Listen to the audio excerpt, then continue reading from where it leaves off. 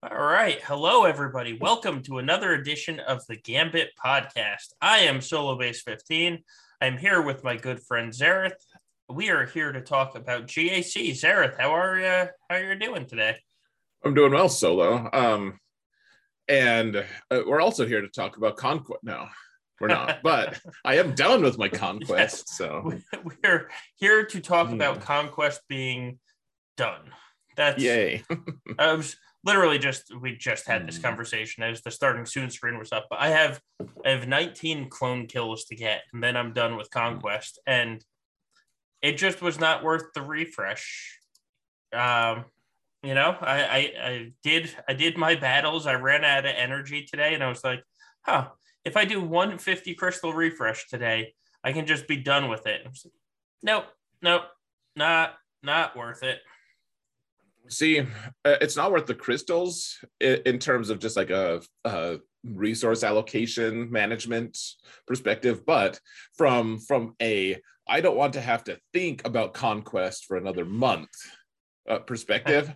Like that's what I did too. I was like, I have 3 dark side battles that I have to kill, like three squad battles that I have to win with all 3, with all dark side, and that's it. And so I hit the refresh button and just knocked it out because now I don't have to worry about it. It's just done. Yeah, that's fair. What is nice is in 2 weeks we should be getting the next Conquest character announced. Maybe even next week. Maybe next week we get a hint. Who knows? I hope it's a ship. Because honestly, the nice thing about a ship is we don't have Omicrons for it. God, ain't that the truth? I've been telling people for the past week, because everybody, the second GAC starts, like, break out your Wampa, and I was like, I can't. I can't. I have Omicron saved. But we know the Grand Inquisitor's coming. We know the next Conquest tune is getting announced. Omicrons, I need to plan to have 6 Omicrons saved for 3 months from now, basically. 3 for Inquisitor, 3 for whoever the Conquest tune is. No clue if they'll get applied, but have to plan for it. Yeah, I think that's wise. And one thing, so I've looked for it for a while now, well over a month, and they haven't sold the Omicron pack, the $100 Omicron pack where you get 30 mats. That hasn't been a thing. They sell the $40 packs that you get like a couple mats, and it's just like disgustingly not worth it. Like just to the point of it feels like an insult almost. I'm like, no, I'm not spending $40 on that crap. But it, like the other one, the one that you get some Kairos with them too and stuff for $100. It's like, it's still not a great deal. They're still just bending you over, but it's way better because that's what I want is Omicrons, not. Right. Yeah. If they had one of those, I would have the Wampa Omicron. But they haven't sold one yet, and so I don't. Because the Wampa Omicron is the last Omicron that I don't have that I want. After that, I don't care about any more Omicrons. Like there's some that would be nice, like sure. It'd be a luxury to have it, but the Wampa one's the last one I want to have, and then after that, just I'll apply it when I have one. Yeah, it's like if someone would just say like, hey, would you like to apply one to Rose for free? I'd be like, sure. And then I'd right. Like mod her for it, and I'd mess around with that Omicron. Sure. But is it worth that level of expense right now? Like I'd rather just throw one on Mara Jade, even though I don't do anything with her in Territory Wars. Oh my God, Mara Jade is so much fun. Like it is. Honestly, so I know Dad Bod lets you beat Lord Vader and fairly easily, and it's actually a kind of fun fight to take part in. Like the mechanics of it are kind of fun. But Mara Jade's is just embarrassing how good it is. You could have like a 200 speed Mara Jade that's gear 11, and she just opens up with her bonus turn, and next thing you know, the other team hasn't taken a turn and it's disappeared. It's amazing. Yeah, it looks like a lot of fun. I've seen a couple of videos. I'm like, oh, that's nice. Except then it would set unreasonable expectations for me. That's one. That's one thing that I've realized is like you can really get this weird sense of like, I don't know, like I hate going into territory wars sometimes because I'm like, man, I want to use Wampa right now, for instance, you know. Yeah. But I can't. Like Wampa is worthless in territory wars. And if I did the same thing, if I'm like, dude, I don't know, I just tore up this whole squad with Sidious. That's probably not a thing. But if I did, then I would really miss that in GAC. That being said, Yeah. I'm sure that you deal with it just fine. But Yeah, well, I stick her on defense, so I don't have the expectation of using her. I'm like, oh, I can't use Mara here. She's on defense. that's true. You're like, think of all the awful things she's doing to my opponent. Oh, damn it all. She still probably does some good stuff, though. Well, man. Yeah, she's with Star Killer, so with the Right. 70 speed, and I have her up over 360 speed. She basically has the Omi. Oh yeah, she is super fast. Yeah, it's pretty fun to see that. I actually just got the opportunity to use troopers on a Star Killer team for the first time. Yeah, I wanted to use troopers on the Star Killer team twice actually this week, but then I decided against it because it was going to be the Watt version. Oh, where you need the 20% turn meter from Watt or whatever. Yeah. Or is it 10%? It's 20% because you get two. Yeah, you get two stacks. Healing Yep. over time. Yeah. Okay. I wanted to do it on my alt account. The problem is on my alt account, I stuck Maul on defense all week. I didn't change my defense on my alt once this week, and I went 3-0. But I had Maul in the back, and I don't have Droideka geared up on that account. So I had Gideon on the team because Gideon's 378 or something like that. So it's basically what my main account's Droideka is like, just it's Gideon. But so I could ended up not being able to use troopers because I needed Gideon for the speed, and even with the 20% turn meter, because it was like a 359 or a 360 Mara Jade. And then it's like, damn it. Gideon is such a nice speed hack. Yes. Every once in a while, you're like, man, that sucks. Like they have a really fast. They're like, okay, you have a 350 something speed Queel, and then they put Django there, and then you're like, oh, I could just bring my 378 Gideon, and we're good. Right. Problem solved. Like we'll just add him to a team of Jedi. Like that's what I did once. I was like, they're like, hey, you have a lightsaber too. That's cool, man. my Gideon on my alt account is 375 and he's R1. I have no reason to get him past R1 right now. And it's just like, yeah, cool. I put him under Veer's lead and he's 395. You're fancy 350 Darth Revan with Talon. So right.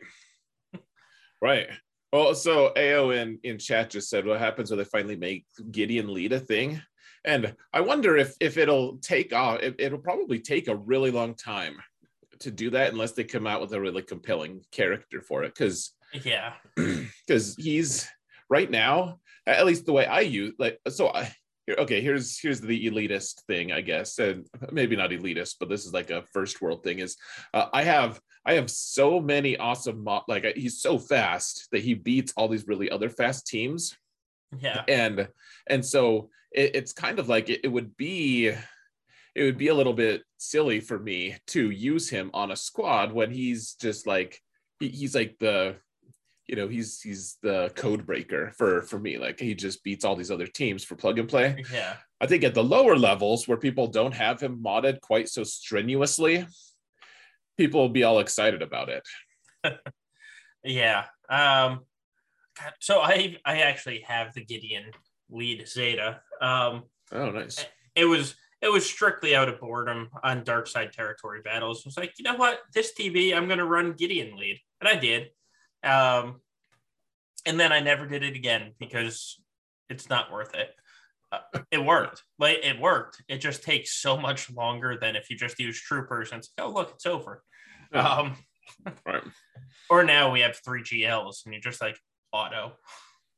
But his lead does seem kind of. I remember one time I had like someone had put their Gideon lead down, and it was a team that worked with it, and I was like, I swear I just killed you. Yeah, because it revives things, doesn't it? Yeah. It revives troopers. Yes. Yeah, oh. it revives his troopers. Yeah, I was like, I felt like I was on drugs for a minute. I was like, well, what just happened? Like you died. I felt like Mr. Anderson, or like Agent Smith in The Matrix. I saw you die, Mr. Anderson.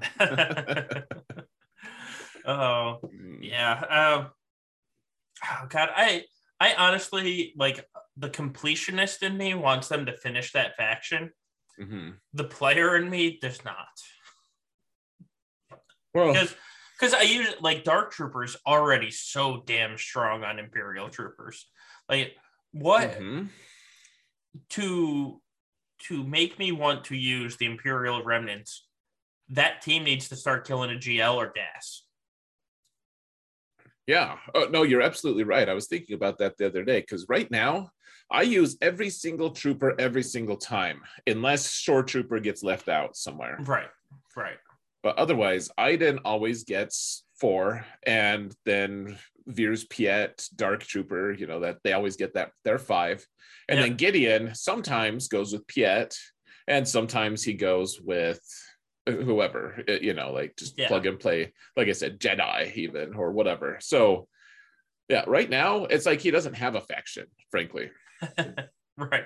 He's like Watt in armor. Like, yeah, you do really well if you go with your actual faction tag. You're kind of better when you don't, though. Yeah. Like eventually they'll get Scout Trooper for us, and we'll. I mean, that's been the really obvious one. Like they could do a compelling release, and I could maybe free up something. I'm sure I could make that work. Like I could make Iden a little bit less awesome, I think, because she's still awesome anyway. She has excess awesomeness. Right. So, you know, I could just assign Shore Trooper permanently and find another pre-taunt for other teams. That's fine. But they need to release a couple characters, because there's no way I'm shaking free all 4 characters. Right. Range Trooper and Dark Trooper, like, for me to remove them, right, something huge better be out there. Though this is not Swugga news, this is Star Wars news. Apparently, Giancarlo Esposito came out today and said, expect The Mandalorian this summer. It's like, he said something along the lines of, it's coming earlier than you expect. And I saw somebody else say the summer, but I don't know how close that actually is. That seems, I don't know. That would be exciting. There's no way I can deny my excitement about a new season of Mando. At the same time, I feel like they've already scheduled everything, and Mando wasn't part of it. Like, they have a new show every quarter, basically. Which hold on, which fits their release date. I did see. I at least I read the headline and I read the first couple lines of the article, and then I ran out of time. But yeah. His quote was, "You'll get it soon. I got a few things in regard to that to do to put some finishing touches on what I do, but I believe it'll be sometime this summer. No date set yet, but coming soon." So, I mean, I hope it comes this summer. That would be fantastic. Sure. Oh, I would be happy with it. Yeah. That just seems to defy what we had thought was going to happen. Right. Whatever. And if it comes this summer, maybe the Imperial Remnants are fixed. Right. Well, like, they had that cool flamethrower trooper. I'd take that. Yeah. Flame Trooper and Scout Trooper, and, you know, like, one of his moves could be Punch Baby Yoda. Cool. Keep it down back there. Yeah. That's the name of the move. It's keep it down back there. I like it. Oh, now we're advocating child abuse. Don't worry, he's an 80-year-old child though. Right, he's old. He's Yeah. Let's say 80. Say more and more middle aged, because 80 then it becomes like elderly abuse. All right, so let's talk about actual releases, and we'll start with the one that I know nothing about. Jen Erso got an Omicron this week. Oh well. Did you know that? Did you care? So okay, so while we're just a tiny bit still have our toe in the topic of shows coming out, the thing that occurred to me after I gave an elaborate shrug about Jin, I was like, I don't care. Like, yep. The more exciting the Omicron is garbage, whatever, at least for right now. And maybe the most interesting thing about it was that the Zeta got updated, but that's still not that great. Like buff immunity, that there's a lot of other abilities out there that aren't called buff immunity, that are, like shock, for instance. Right. So whatever. But I think the other thing that really made me start thinking about it was Andor is coming out later this year. It is. And I have no idea if the Jin, her Omicron thing is related to that, but it occurred to me we could have some really interesting Rebel fighter stuff coming out somewhat soon. We could. We absolutely could. And if we do, I will get excited by this then. But well, yeah, right. That's but so real quickly, this Omicron it's a territory war Omicron, and it's Rogue One allies gain 30% max health and potency and 20 speed. Whenever an R1 ally's buff expires during an enemy's turn, Jin gains 10% turn meter. And if all allies are Rogue One at the start of the battle, whenever Jin critically hits an enemy,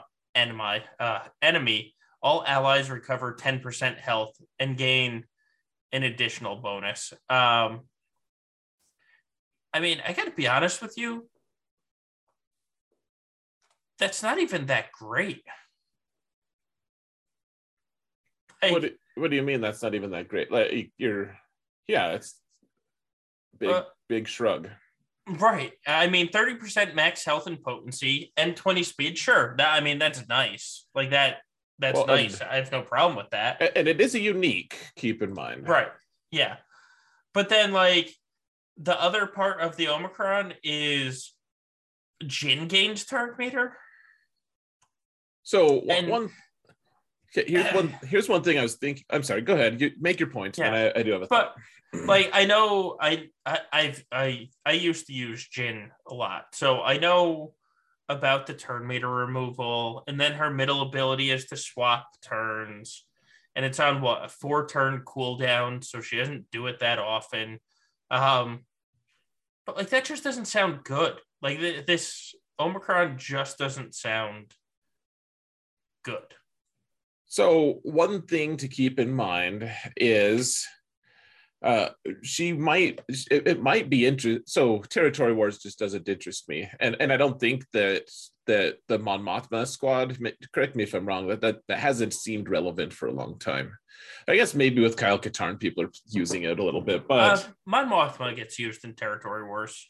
Okay, I think they have me place it sometimes, but I can't remember using it. But here's the thing: under Mon Mothma, so this is a unique. This isn't her lead. So if you I think Pow is Rogue One, isn't he?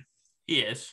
Like she and Pow could form a pretty good turn meter loop, couldn't she? Like whatever Rogue One allies buff expires during an enemy's turn, though. Yeah, I just didn't even see that. So they have to do basically a buff dispel on you. So well, how often is that going to happen? The during an enemy's turn is the really stupid problematic part, because if if it was just expires on their own turn because they're taking so many turns, like because she's handing out a bunch of buffs to Pow and Pow's handing out buffs to her, like you could form like just an endless loop. But Sure. Yeah, this doesn't But seem that interesting. yeah, it doesn't. And then, like you said, the Zeta got an upgrade where now Rogue One allies are immune to buff immunity. Yay. And everybody rejoiced everywhere. I mean, it's nice that K2 is going to keep taunting, and so is Baze, but like, unless they're facing like say Empire with all the shock everywhere. Right. So Fooey. I believe the wording is womp womp. Yeah, not even as exciting as womp womp. Right, it's not. So that's disappointing. But let's talk about the fun thing that's also Rebel that came out this week. Outrider, Dash's ship, has entered the game, and it is a Rebel and a cargo ship and a scoundrel. So you should be able to use it in the cargo ship daily thing that I don't remember what the name of it is, but you kill the weak Empire fleet. Like, so there's that. Mm-hmm. So that'll not matter. Right. This ship, though, does actually look good. And from the people I've talked to that have it, it does a lot of attacks. Like, it assists and it triple taps. And then it calls an assist and it triple taps. And then it triple taps. And it's just constant attacks. Using its illegal laser cannons. Yes. And then it has this special ability that's the download and the Superosa computer and critical intel. Mm-hmm. That's all above my head until we see it in action. Yeah. But the thing about this ship is, so Biston, no matter how many relics you put on Biston and SRP, that ship is getting outsped a lot now. And this ship is naturally faster than, I think, all but 2 ships in the game. And one of the ships that's faster is the TIE Interceptor, which you don't want to start anyway. So there's that. So okay, so yeah, it feeds turn meter to all their allies. Yes, which is like Biston's like that's my thing. Oh no, okay, that's not my thing anymore. That used to be my thing. Guys, don't forget about me. Everyone's like, who was talking again? Yeah. Like, what's a Biston? Yeah.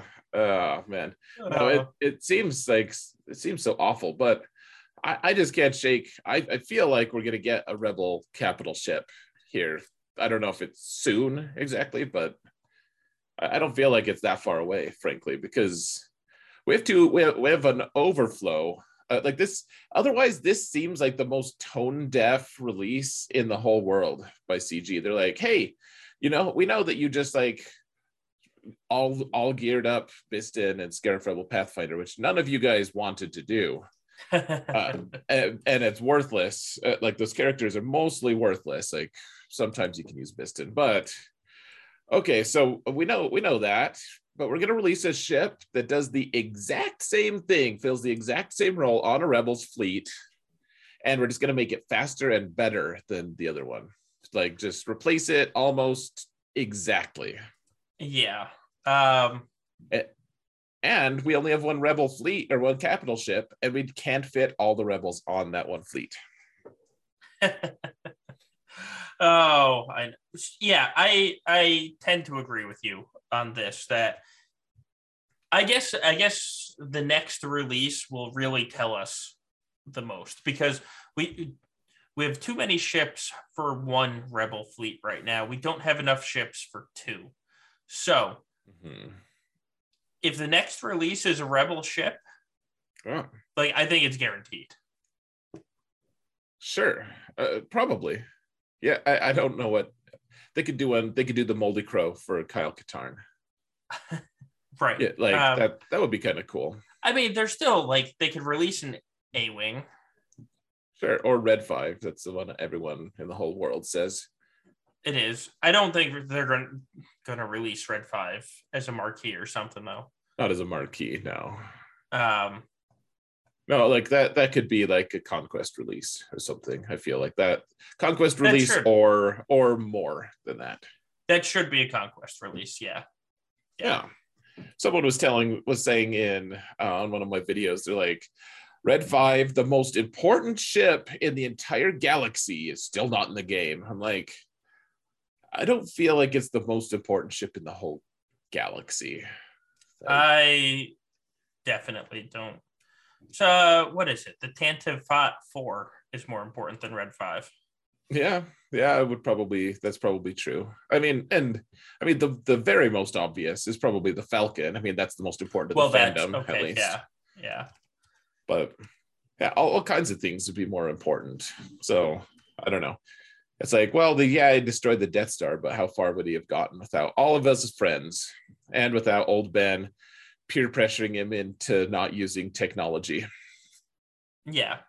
And stuff, Anyways. Yeah, man.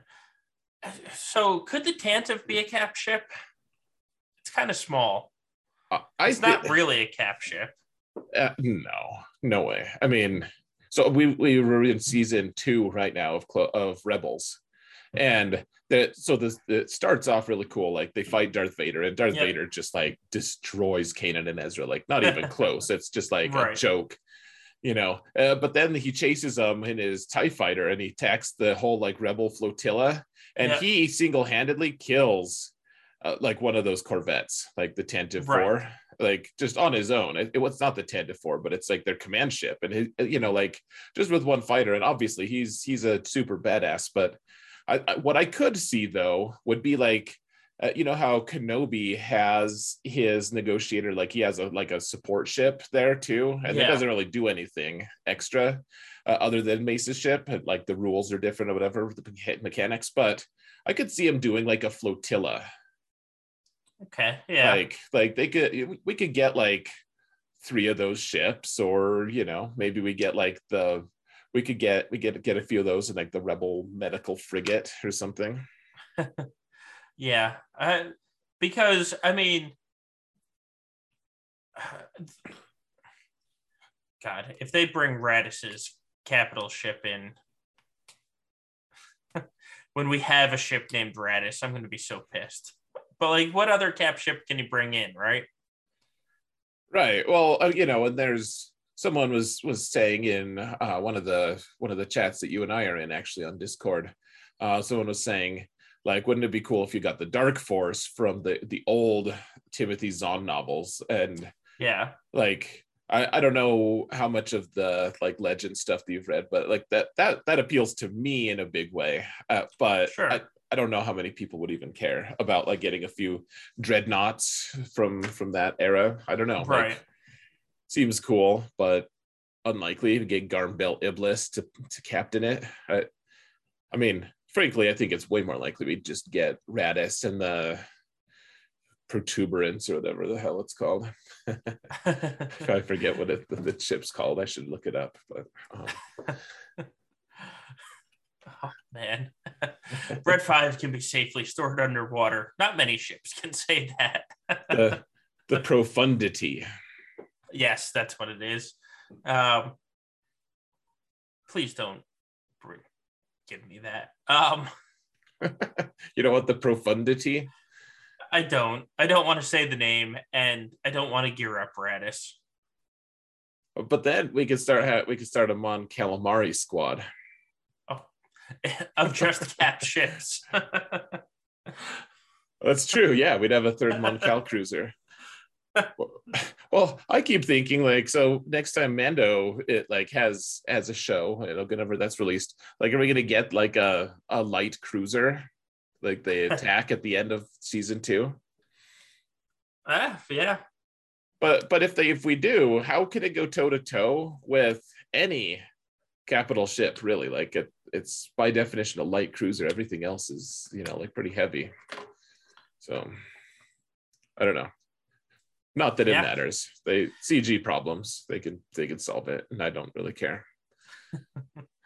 Well, like so you would play, right? Like if they gave us a light cruiser and it happened to beat like the meta, it'd be like pretty eye rolling. But I mean, we'd still play it. Oh yeah, of course. Yeah. I don't really care. I'll just suspend disbelief. Whatever. Yes. You could give me a ship and be like, yeah, this is a ship from Legends. You just didn't read the comic, and be like, cool, does it beat things? Right. Well, yeah, like, oh, cool. What are the mechanics, please? Yeah. So I don't really care. I think the thing that makes me question is like, what the capital ship can they release that we already have the pilot for?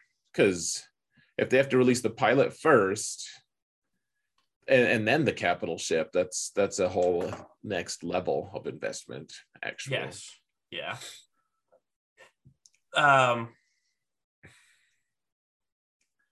Well, that's so the nice thing about the Outrider coming is Dash. If you want Star Killer, you're getting Dash at R5 no matter what. Yep. Like I like that about this release of, not everybody has it yet, or even wants Dash yet. But if you're going for Star Killer, this ship is kind of like the reward because you already have the pilot geared up. Congrats. Here you go. Here's a ship. I do like that because it's a relevant character. It's not like, hey guys, Mob Enforcer randomly has a starfighter coming out. Right. It's kind of like Omicron's on the GL regret characters, where it's, you know what, you geared them up. Here's something a little tasty for you. Same idea, just with a ship instead of an Omicron. Yeah. Well, yeah, like whatever. I always just assume people are gonna have Dash, but it's gonna be irritating. He's such an irritating squad to deal with. Yeah. So and now he's gonna make the Rebel fleet even more irritating. Yes. Now we need to figure out how to counter it, because the first thing people are going to do is stick it on defense, even though it's the Rebel fleet. Yeah.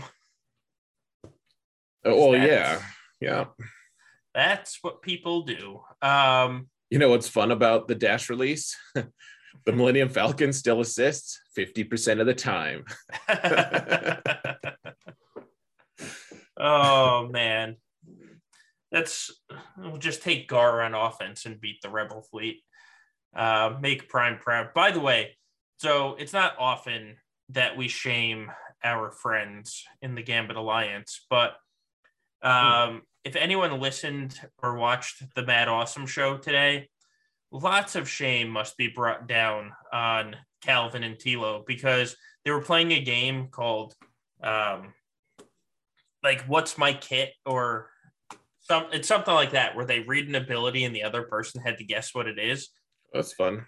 It actually was fun. So Prime, our dear friend Prime Force, gave a kit ability, and they sat there for like 5 minutes discussing who it could be, and they just didn't say Gar immediately.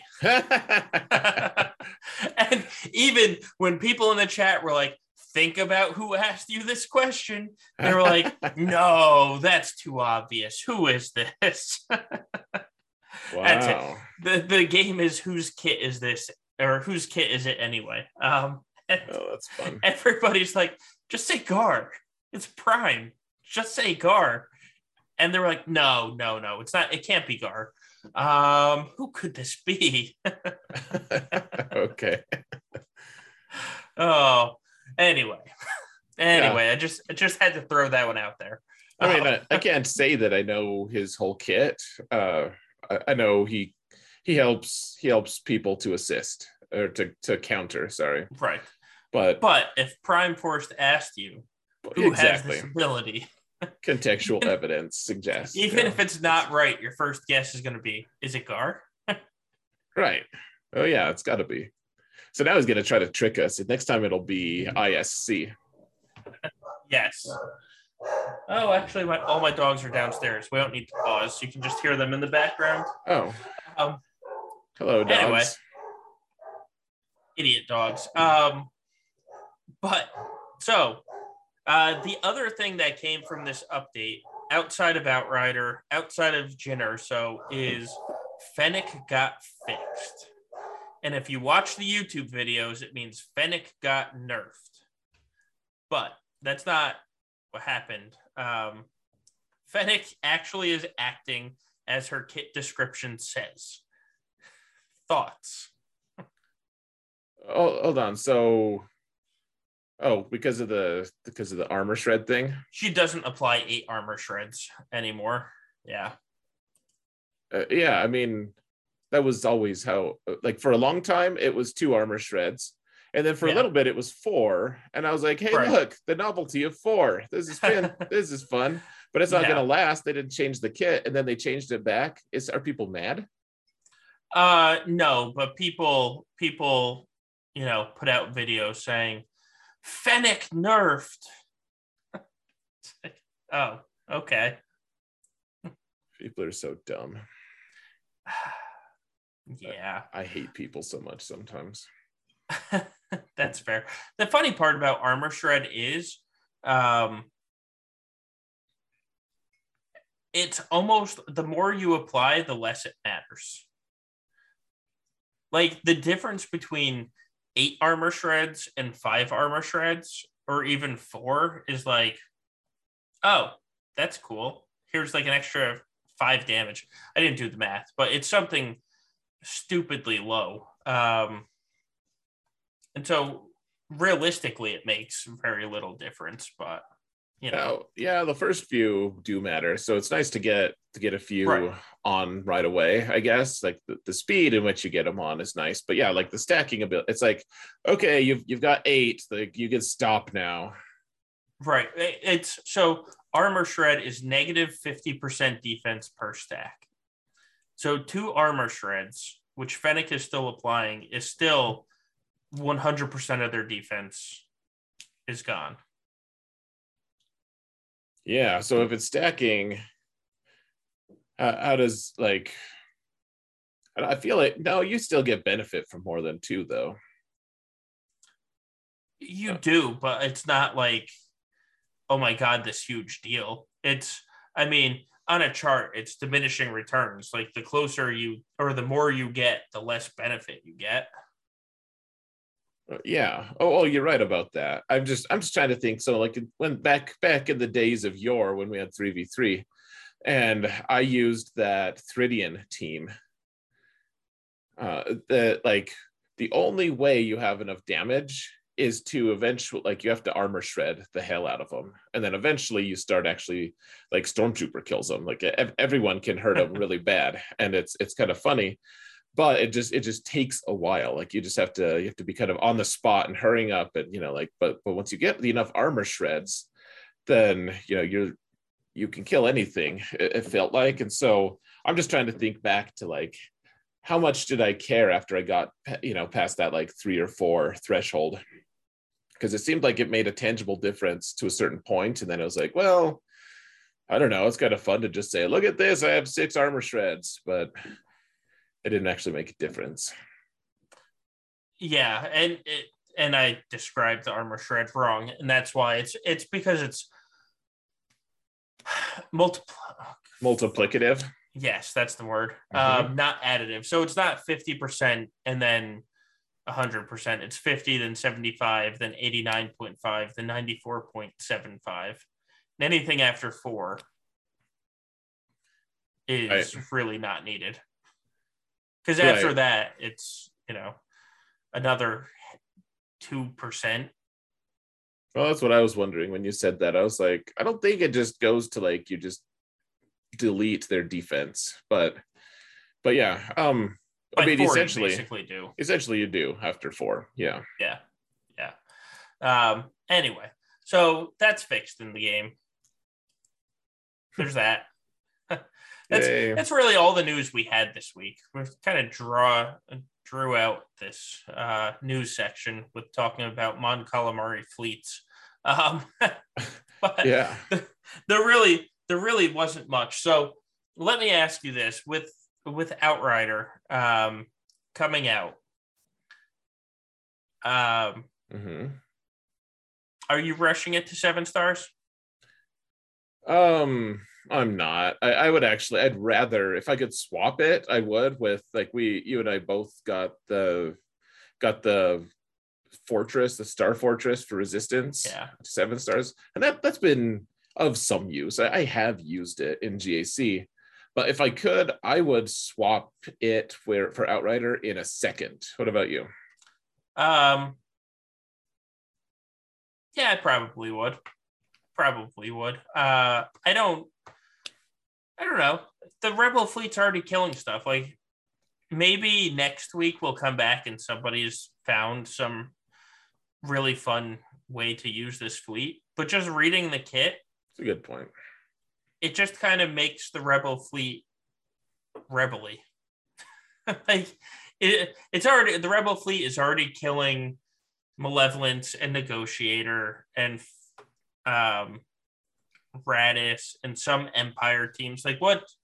I don't know what Outrider is going to let it kill more. I mean, I like the idea of having him fast enough that it depends on what the AI does. This is probably something we could actually know.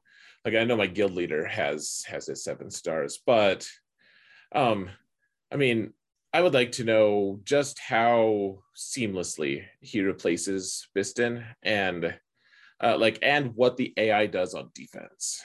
Like, if they start by giving everyone turn meter, like Biston's would do that, assuming that the turn meter was, or the speeds are right and everything. But like, I don't know if Outrider does. So I don't know. They're releasing things so fast. I just got to be choosy about rushing things at this point. Yeah. All right. Let's play the we don't have a lot of resources game. If you had a 4-star Outrider with a Relic Dash or a 7-star Biston with purple pilots, which one do you think you would use? Hold on. So if you have the ship, but not, if you have one but not the other.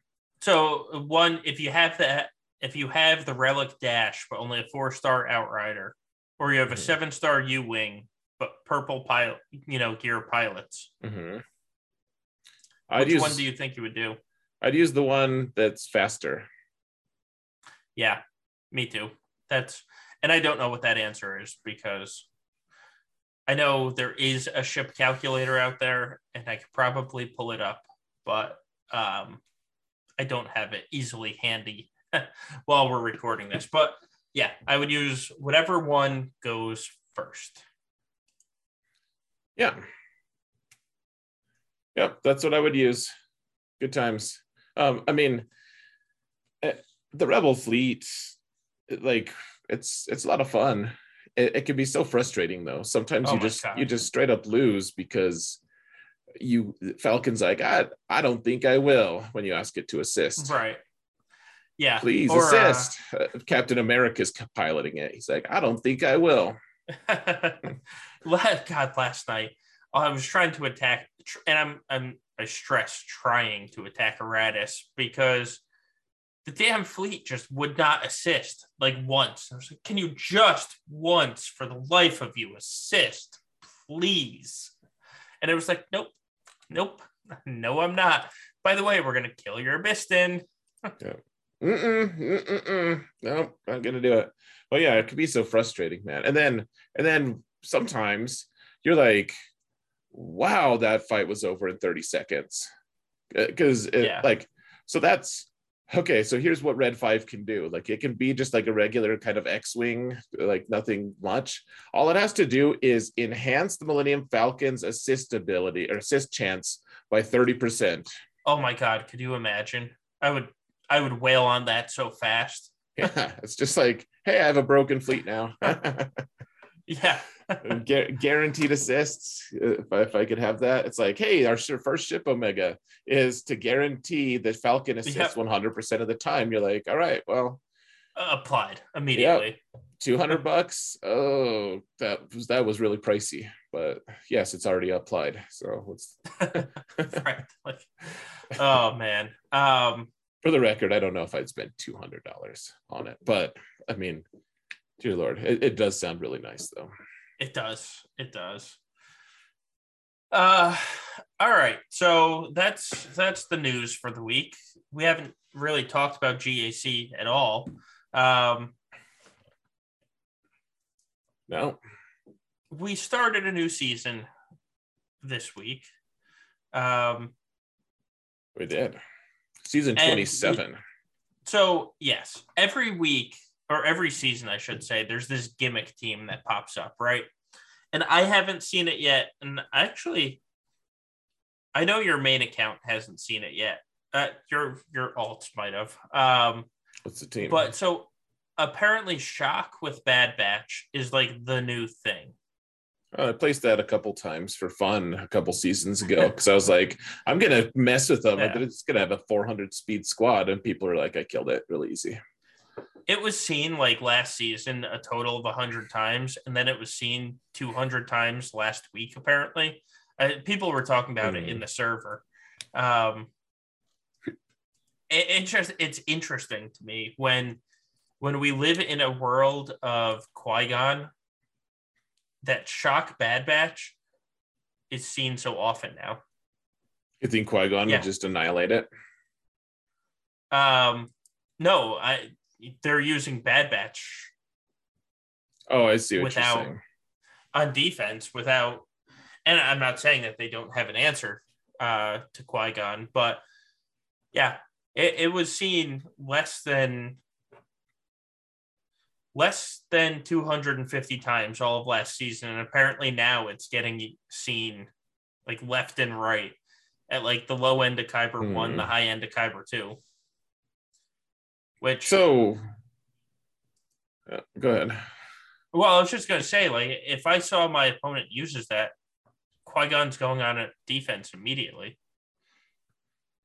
Yeah, I don't know how much I'd be willing to, like, you're gonna put Cam with them, you're gonna put General Kenobi, like to make a good I don't think defensive squad that's tough to crack, you really have to invest in that squad. But if they don't have Bad Batch, you don't need as much. Not as much. You still want some. It's a problem. Like, it's actually a pretty big problem for my alt right now. People keep putting really good Bad Batch teams down, Qui-Gon teams, and I'm like, my Bad Batch can't handle that. Like they'll just die instantly. But at the same time, I don't know what else to use on it, frankly, unless it's a GL. Well, I mean, the Qui-Gon team is why I have Lord Vader, because I needed to improve a Bad Batch. And by the time you get 4 of the Bad Batch up to relics to do this, you're like, oh, I might as well just go for Lord Vader now. Like, here I am. Right. But yeah, that's so I saw a lot of people talking about this like yesterday or the day before. And it just surprised me because Qui-Gon, I mean, there's probably 50,000 Qui-Gon Omicrons now. Let's see. No, I lied. There's 111,000 Qui-Gon Omicrons in the game right now. And there's about 400,000 people playing. That means 25% of the population of this game has the Qui-Gon Omicron. Yeah. And like it's that common of an Omicron, and people are just like, yeah, we'll put its counter on defense. That's cool. Well, I keep seeing people use it. Actually, I've seen a few people like Bitcoin used it recently. With Shock Lead, which is surprising. And he was effective, but he needed to actually use the Bad Batch like kits and stuff. Like he actually you can't Bad Batch almost play themselves in some ways. If you know which buttons to mash at the very start, then you can just really just push buttons, and eventually you'll end with 65 banners depending on the team that you're facing. With Shock Lead though, it becomes a lot more technical, and I don't trust the AI to do that, frankly, to do it well. Well, Bad Batch AI is awful. The reason Shock Lead works is because of all the turn meter gain she has on it. Sure. Because apparently CLS only kills it at like 75%. And I guarantee you that 25% is because people are like, I'm going to shoot Echo so he doesn't daze me.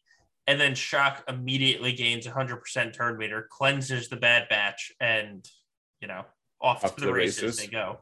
Yeah. Yeah.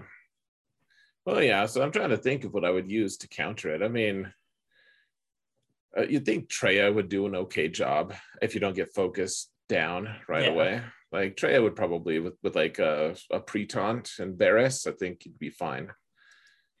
Yeah. I don't know if you'd want the pre-taunt, actually. Depends on what the speed is. If Shock T is going to call everyone to assist first, or if Echo's going to throw his grenades. I think that well, I guess it depends on the speed of them. Yeah.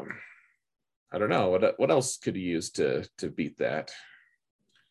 Well, I mean, Jedi Knight Revan would work. That's a good pull though. Yeah, I mean, it seems a little bit problematic. I'm trying to think of what beat me when I placed it, because I placed it a couple of times and it just got beat without comment. It was just like, oh, yep, gone. I can tell you, looking at the stats, Treya does beat it without Barris. Normal Bad Batch beats it. Mandalorians, other than Overkill, because I mean, like, obviously GLs beat it. Oh, but... sure. Okay, I mean, those are all that would work. That's fine. Yeah, it's kind of like the battle of, yeah, you're not going to clear me. Yeah, you're not going to clear me. I'm going to stick my counter to your team on defense. That's fine. I'm going to stick my counter to your team on defense. And then both people are like, oh, how do I beat this team now? Right. Well, and you and I talked about this a lot today, actually, of, like people acting out of spite, just putting too much on defense on purpose and like not intending to full clear. They're just trying to, and there's no penalty. There's no penalty for not full clearing. So if you're incentivized on some levels to turtle up and then just poke, I killed a couple teams. Yeah. All right, I win. You only killed one team. I killed two. Yay. Every one of my opponents this week, every one of them places 4 GLs and Starkiller on defense. None of them had full cleared more than once. None of them had been full cleared more than once in the 4 weeks prior to our matchup. And then Endall said today that basically he sees the same thing where people are just putting 4 GLs on defense and Starkiller, and like, haha, you can't beat me. And then the other side does the exact same thing. Right. Well, I mean, if people want to do that, I guess it's just interesting because I feel like the people who are more engaged in GAC don't do that. Like they have more diverse, interesting stuff. And so I don't see that a lot. Like if you want to beat me, you probably aren't going to beat me by placing 5 GLs. Maybe you can. I mean, I can absolutely blunder, but I tend to be really good at that slugfest kind of stuff. Like that's my forte. And so I typically, if I see more than 3 GLs on defense, it's surprising to me because a lot of people will scout me and they'll be like, oh crap, like, I need enough to beat his teams and, his defense. And even then it doesn't always happen. It's just,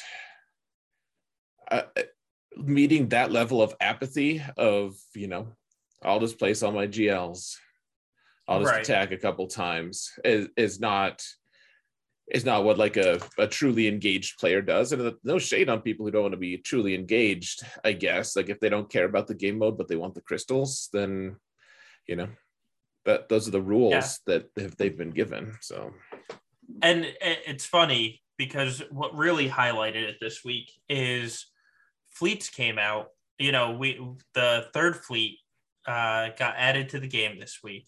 And I noticed the first reaction of people were, I'm going to put a FU defense on fleets and they're not going to clear me.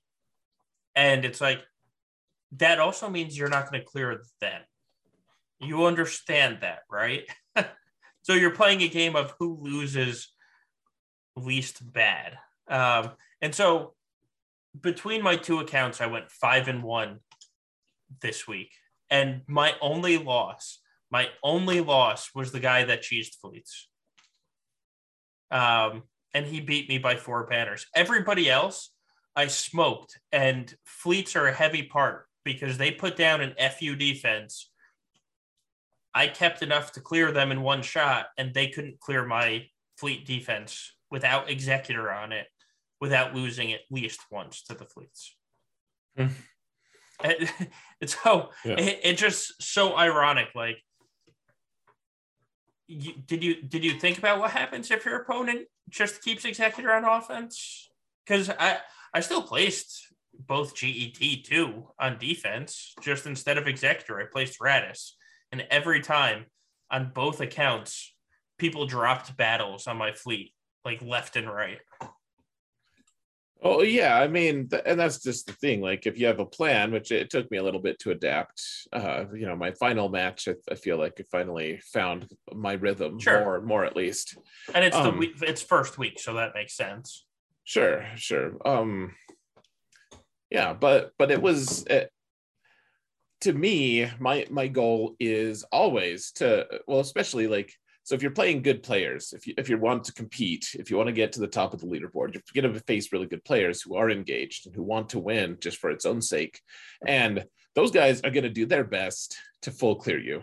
Like, they're going to place the most heinous defense they can and still full clear you. That's their goal. And that's my goal too.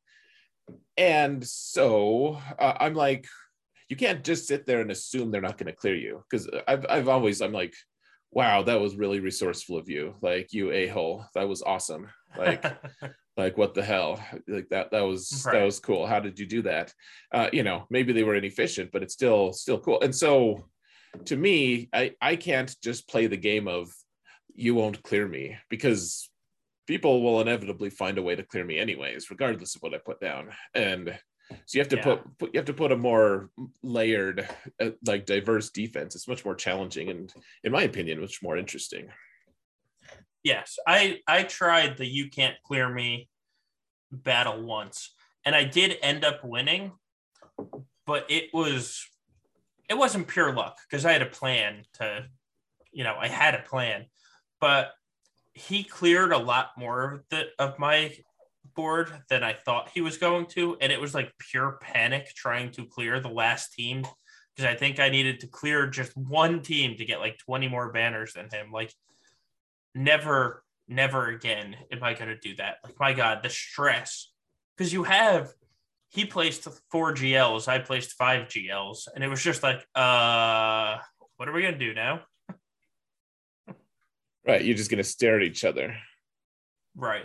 You're like, you get to the point where you're like, okay, I think I can kill 2 characters on that team, so that's 2 banners, and then I'll snipe out another character on this one, so all right, and then I can kill this full team, so that there we go, 69 banners.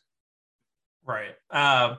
It's just so funny to see the difference, because it's a different game at the various levels. I've been as high as 25 or 24.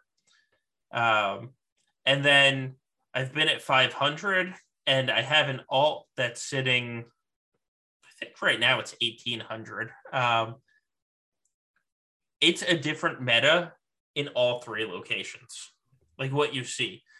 In the 500 to 1,000 range is where you see all the players. They're just like, I'm just going to stick 4 GLs and Star Killer on defense and all the FU fleets. And good luck trying to clear me. And I'm like, yeah, I will easily. Thanks. And then at like the 2,000 to 3,000 level, it's we're going to stick 2 GLs on defense kind of meta. And then, try and clear efficiently. And then you get into the top 200 and it's completely different. And it's because of the players that are there, obviously. But it's so funny to see these separate and distinct metas developing, not even that far from each other. 500 to 200 is not a large gap. In fact, if you're in the top 200 and lose, somebody in that bracket's going to lose 3 times. They're falling to 500 and they're now a part of this meta and kind of get to climb back to the top 200 really easily. It's your 3-0 week after your 0-3 week. Yeah, I mean, I apparently I've missed most of that. I haven't seen it. And then my alt is hanging out in Kyber too, where anything goes. Everyone has all the GLs and I don't, and I still it's the Wild West in Kyber too. It just is. I mean, everyone's got way more GP than me and way more GLs, and I'm just like, okay, but you're not a great player, and I think I can eke out some pretty good wins. So, I mean, this last week, I actually with my alt, I faced someone with 3, then 5, then 4 GLs, and I ended up beating all 3 of them with my 1 GL. So, but I mean, if we're being honest about it, at least one of those was because they couldn't clear my ships, and I could clear theirs. Like, they one shot me, and I had to multi-shot a couple teams. And then my ship's advantage made up for it. And they couldn't clear me, and I barely squeaked out. I think I had to use. I think I had 3 different fights this season total, or no, well this last week, where I had to use endurance at some point on offense. Oh God. Yeah, you're scraping the bottom of the barrel. But I also full cleared every fleet zone I met, so it panned out. That's the important part. Come on, Mace, do something for me. Right. Well, yeah, it's like, all right, Mace, I know you're not going to do anything, but the people you enable to take with you, it's like, okay, you can do a little damage at least. All we need is one person to take 1 shot and kill this 1 ship. Is that too much to ask? Yeah. Mace is like, I'll stay out of the way. God, fleets. Though actually, this week I found the balance, and I'm really happy with where my fleets are right now. Like I said, I've gotten holds on fleet every single day, on both accounts, and I've one-shot every fleet. I'm happy right now with how my fleets have broken up. Yeah. Oh man, it's really scary is what it is, because fleets has some of the craziest RNG. Like, yes, the evasion meta is just so ridiculously frustrating. It's just like, and then like yes. double taps and assists and count, like there's all these things that happen sometimes, and it all leads to this really unstable, weird morass of like, all right, if the game conspires enough, like even if I play perfectly, I won't clear these matches right that I'm even advantaged on. Yeah, right. And you were the victim of some of the worst fleet RNG I've ever seen on Fight Night. And that's unfortunately just a possibility. Like, there's literally nothing you can do to change that when the defense team, just everything works out well for it. It's like, oh, we will double tap and crit every single time, and there's nothing you can do. And it's just like, I haven't taken a turn yet. Okay, well, that good fight, guys. Thank you. I guess that's everything I needed for tonight. This fleet will do nothing now. Yep. Thank you for allowing me to submit this fleet. Right. I turn it out. I turn it over to you now, with kind regards. That's not so kind. Ah. Right. And inside, you're like, I hate you so much. Yeah. Yeah. I don't know about the fleets thing so far. I just don't know. I got my first order officer up to Relic 8, and it's like even Relic 8. So Skelterix made a video. He promised all of us that Relic 7 was enough to beat any Executor fleet. And like that even the maxed out Relic 9 Executor fleet can't kill Relic 7. And that's false, because that is blatantly false. Yeah, that's happened to me a few times. So I was like, all right, Relic 8. And but now I've seen a few instances of like, I mean, it takes truly bad RNG and really, really high pilot levels to make it happen, so that a Relic 8 first order officer is beaten, is killed with the TIE echelon, but it still does happen. And now it's like, so Relic 9, like, yeah. And I don't think I can do that, frankly. No, like Relic 9 on first order officer, like, yet at least I use it in troopers every single time, every single match. Right. And Piet's damage starts ramping up, and you're like, okay, all right, I can live with this at least. Yeah. First order officer, he doesn't even do damage. Yeah, he uses pinning shot every third turn. Yeah, like he reduces cooldowns on everyone, but he's fast, so he reduces all the cooldowns that haven't been reduced yet. Right. Yes. That's his first move. Yeah, that's stupid, man. Oh yeah, no, God, I'm not even going to do R8 on first order officer. So because somebody did the math for me, because God knows I can't. Because I said to them, I climb. I may not be using the first order fleet in GAC, or at least I didn't this week, but I'm still trying to climb with the first order fleet to practice. That way, if I ever want to use it, I know what's going on.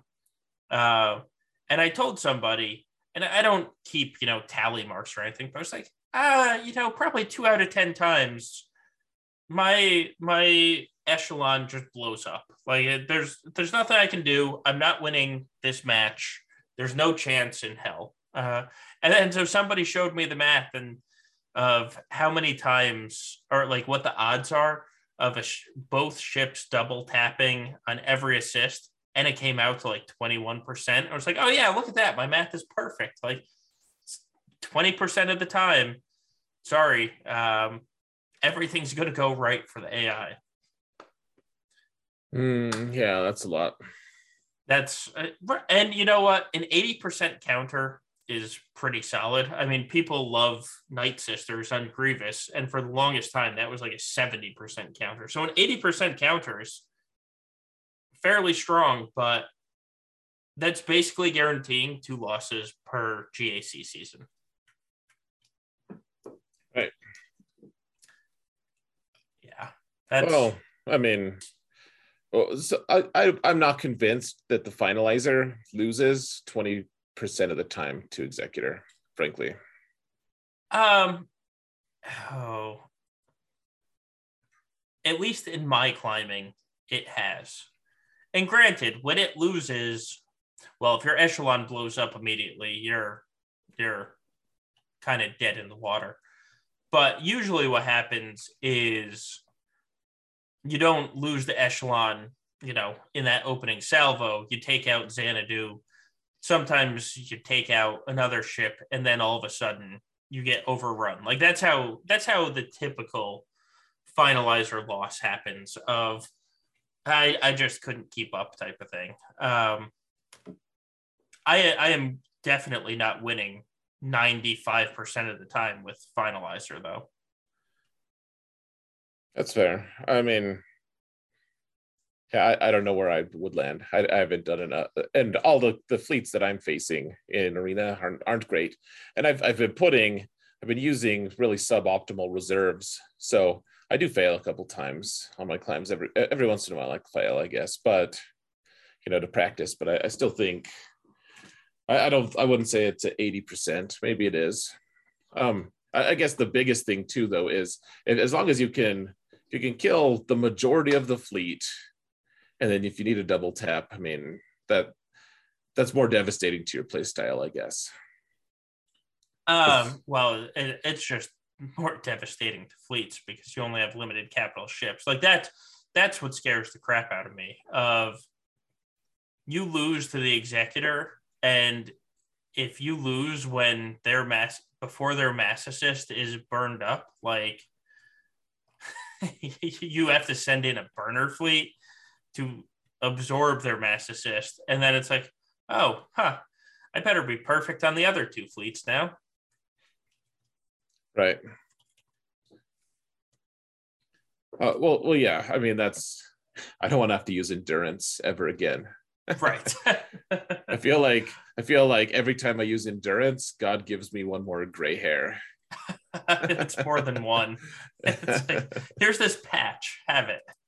Yeah, you're like, wow, that was miserable. I'm like, so can I get this back if I have like good behavior for the couple months? Like, you don't have to use endurance. He's like, nope, those are permanent. Oh.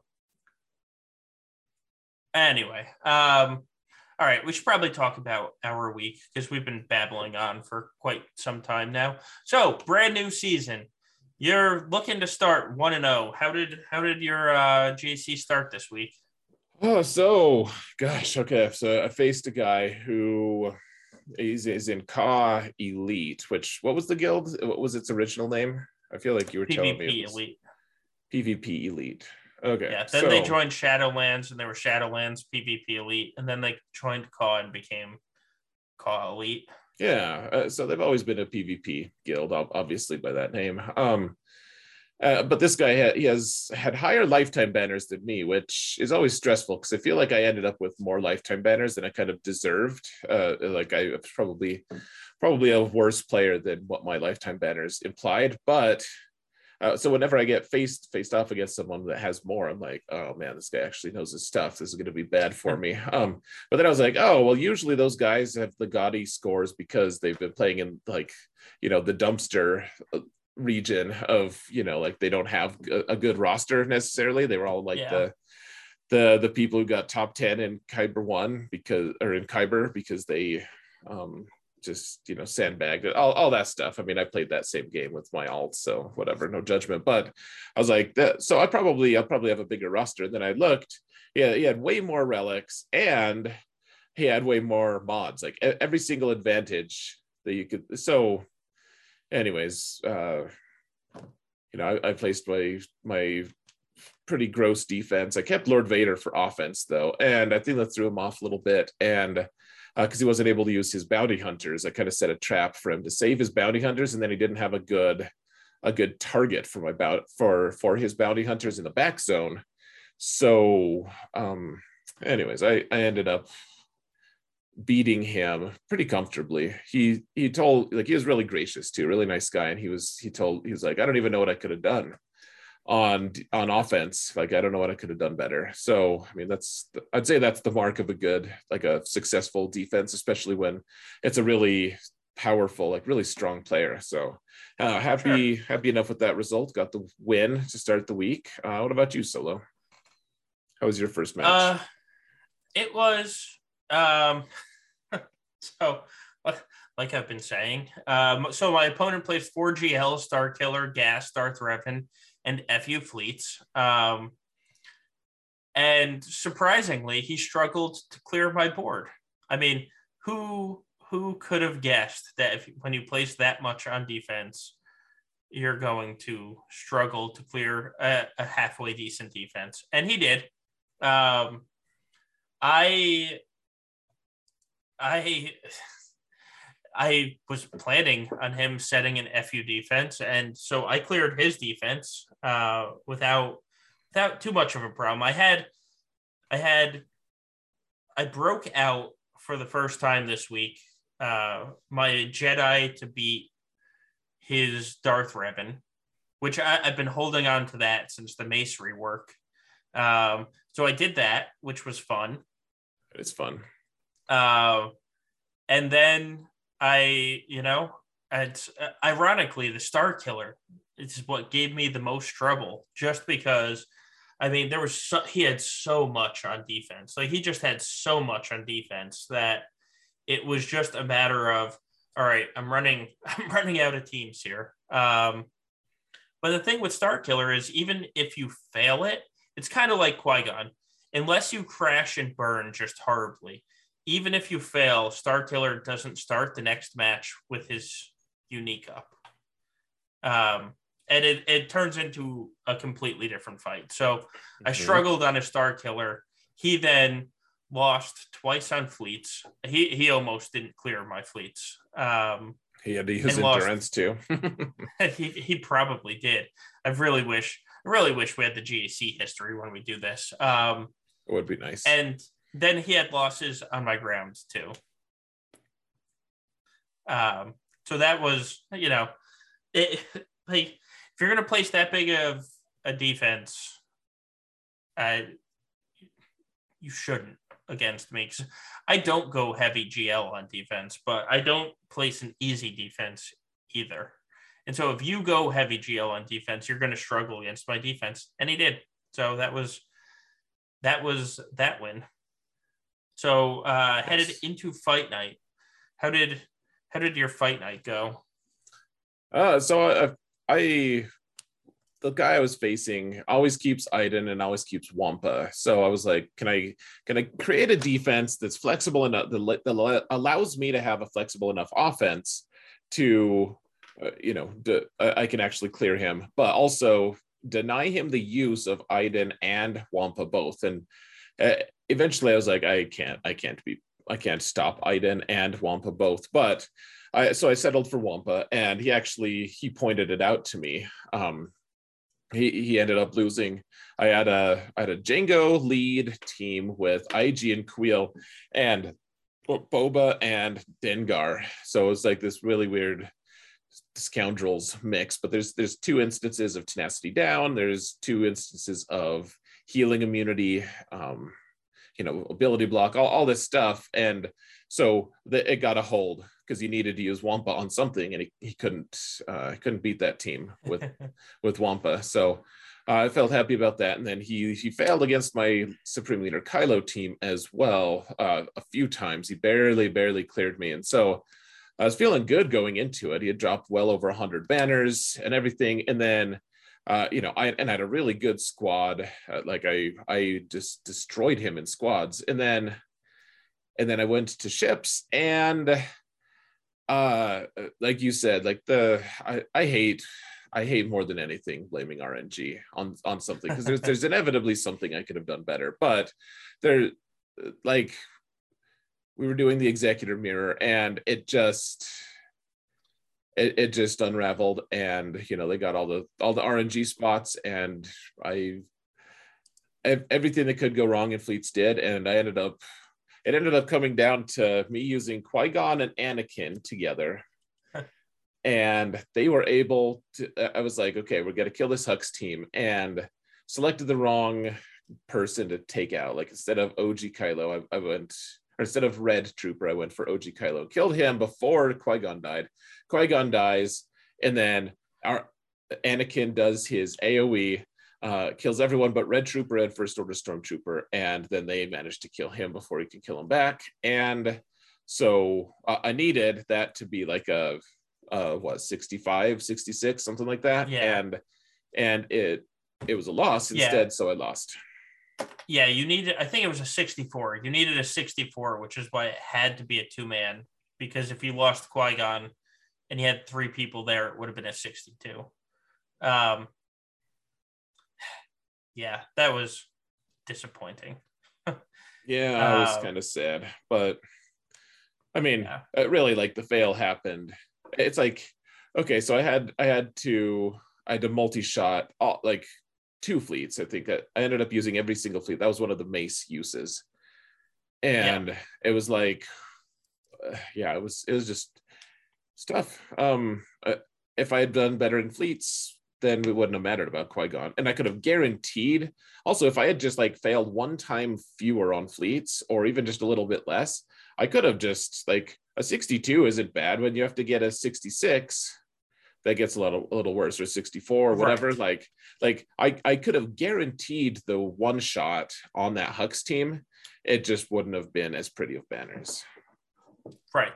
So there were things I could have done better. An unfortunate loss there though, because I beat the heck out of him on squads. There was no doubt. and then ships, I was like, you know what, Executor, you can just go on defense from now on. I'm sick of you.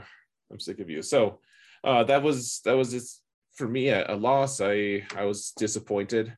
My opponent was gracious though too, nice guy. And then how about you? Fight night seemed to go okay. How was it? Well, so I ended up losing. This is my only loss this week, and ironically, it's because of Red Trooper as well. Because so I went into the match planning on Lord Vader soloing Supreme Leader Kylo, and then kind of talked myself into using Jedi Knight Revan, Jedi Knight Luke, and that went south. And I figured out what happened and why it happened, which is good because I fixed it for this week. But because I'm using Mace in the counter instead of Old Ben, because I like Mace in the counter better than Old Ben. But the one thing it doesn't do is it's not an AoE ability block, but it lets you kill around taunts a lot easier. But I just didn't test it enough, apparently, in Arena. And so his KRU was faster than my Mace. And so his KRU stunned my Mace before Mace got a turn, which was the problem, because the way it works is, you call Mace to assist a few times. He has ability block on his basic. Once Hux is dead, he gains a bunch of turn meter, and, Mace and JKL just basically run the team. That doesn't work when KRU stuns him, though. Surprise, surprise. I know, that's shocking. And so I used Jedi Knight Revan, Jedi Knight Luke. I lost. I still played well on, all the fights I did.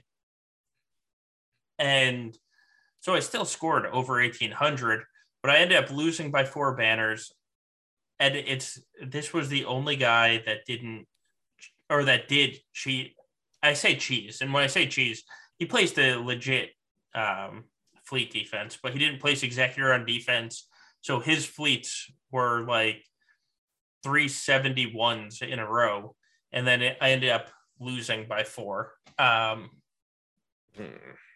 which was disappointing. But I did learn from that what the fail point was. Like, I went back and watched the stream later. I learned what the fail point was. I now have my Mace at 260, which should be faster than any KRU. Well, most KRUs. When I looked it up, like a couple of the top KRUs are above that, but it'll be faster than the average KRU that's out on the board. So he just needs to be faster than crew. Okay, that makes sense. He does, because if crew ability blocks you, stuns you, it's a 2-turn stun, and you can't recover. Because what's supposed to happen, and what does normally happen, and because all my tests were against a crew that was slower than my Mace, Mace takes a turn, places Shatter Point on either Red Trooper or Hux, depending on who's alive, because you mark one and kill one. Mace takes a turn, places Shatter Point, and you call Jedi Knight Luke to assist, and they just disappear off the board. Right. And once Hux and Red are gone, that fleet loses a lot of its bite, and then you just, it's like a normal counter. He can't call JKL to assist on somebody with Shatterpoint when he's stunned, though. So Mace got sped up this week. That's good. Good for him. Yeah. Happy day. Yeah. But so 260 Mace. We'll see how it goes this week. So that means you're 1-1 headed into Sunday night. How did Sunday night go? Okay, so facing someone from Ka, and yeah, I mean, good player. He changed his defenses up considerably. He put, instead of Mace in a separate squad and then putting Lord Vader on it, like both on defense, he combined them, but then he put Canderous in with his with his Lord Vader team with Maul. So, and that's an anti-bounty hunter build. But I had happened to keep my BAM team for offense, and so I managed to use my bounty hunters to clear his ads, and then I got a little bit bad RNG, like they just focused down Fennec when normally they're a little bit more I don't know, sporadic about targeting her, but they were like, you know what, Fennec, you're gonna die. Lord Vader's like, you will die. And once that happened, it was game over. It was like the weird situation of like Grief and Boss hanging out together and having no one else to call to assist but each other. It was just so bizarre. But I managed, then I got the cleanup with Rebel fighters. It's always feels sketchy. And otherwise, I beat all of his other stuff. Like I got a kill on his Star Killer with an Imperial Troopers team because he kept his Mara Jade slow because of Territory War build, and he didn't want to swap mods, which is understandable. So yeah, otherwise I got one shots against a pretty diverse and different defense than I thought it was going to be. And then in ships, I ended up getting a 72, a 70, and a 72. And I ended up with a score that was just under 1800, which that's a score I've threatened to never be able to attain, his 1800. So at least you're living up to your threat there. I know. I was like, I better drop a couple here. I was going to get a 73 on this fleet, but 71 sounds good. All right, 71 it is. Yep. So yeah, it went really well, and then at the last second he attacked one squad, and that was it. He didn't actually attack, so I think he was in trouble. I had a lot on defense, and I think he was definitely gonna struggle, even if he one shot me somehow. I don't think he had the squads for that. Even if he did, though, I think he was going to be inefficient enough that I'd be able to pull ahead. So ended up with 2-1, and I'm I'm ranked 190 right now, and moving into week 2. So we'll see if we can just keep climbing. Nice. How was your match 3 solo? Even though I watched it, I'll pretend like I haven't. Oh, it was disgusting. That's what it was. So I did a couple of really fun things. So the guy I was going up against was a 10.2 million GP account. Has a lot more mods, relics, Zetas, Omicrons, you name it. He has more than me. But it started out really well because I took Beskar against Iden, because his full Iden team was R8 and R7. Took Beskar against Iden and just destroyed it. Then he placed Mace as the tank on Jedi Master Kenobi, and that's not good anymore, guys. It wasn't good before, but it was like all right, we're going to sacrifice Mace. Both of us are going to lose a tank, and, so I'm not going to waste GK. It is super bad to do that now because I just mirrored it. Ahsoka dispelled the fake taunt on Mace, and then I just nuked their cat before their cat got a turn. So I max bannered that. I was like, oh, this is perfect. We're starting off well here, guys. We're starting off well. Then took Supreme Leader Kylo against Lord Vader, and I was like, bad banners, but you know what? I know this is coming. His Darth Revan has stupid relics on it. Like his Darth Revan was 351 speed. There was a Talon there, an R9 set, an R8 Malik. Bastila and Darth Revan were R7 and well modded, and the Jedi just Darth Revan did his AoE at one point, and the Jedi counterattacked into an R8 Malik, and Malik just disappeared off the board.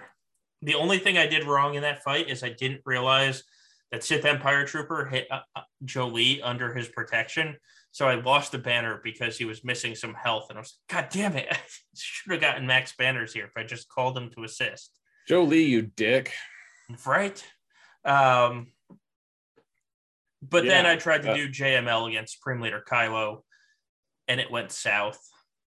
And then I tried to clean it up, but Red Trooper was still alive and the Geos lost. So I lost twice there. And then, so now I'm running out of teams, and I went against him on Mothma, and the fight went south, and I had to use Barriss on my Treya team against his Dash team, because every team he had was R7, R8. And so my Treya is only R5, so I had to bring Barriss to keep everyone alive, and then they nuked my Barriss. So I was like, this isn't good. But luckily they nuked Barriss after a couple turns, so I was able to get Isolate out and then, level set. Nice. But so I tried Stormtrooper Han with Jawas against Mon Mothma and only killed Pow, which at least I killed Pow, But so I was quite spicy. And then, like I talked about earlier, my Falcon decided he didn't want to assist against the Radis, so what should have been a 70 banner. It was Jawas that saved you there, I think. I think he used a different team to kill just Pow. Oh, Qui-Gon. Qui-Gon killed Pow. Oh, I used Qui-Gon. Yeah. And then the Jawas did their thing. Bailed you out, yeah. Jawas, man. Those fantastic little Swahili-speaking hooded creatures. But so then the Falcon didn't assist on the Radis, and so I went from a 70 banner win there to a 70 banner win. I scored a 1750, and I was like, oh, and the guy so he set Star Killer on defense, which I had to use Lord Vader against, because I was expecting 4 GLs. I wasn't expecting Star Killer.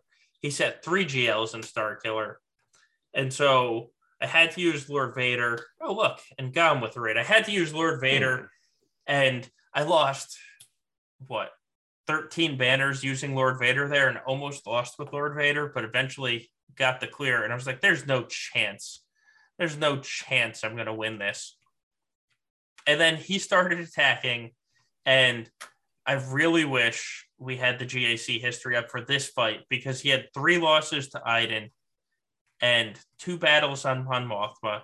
He has an R8 Omicron Wampa. I guarantee you his Wampa lost to one of them. And I want to know which one. And unfortunately, we won't find out for like another 12 hours.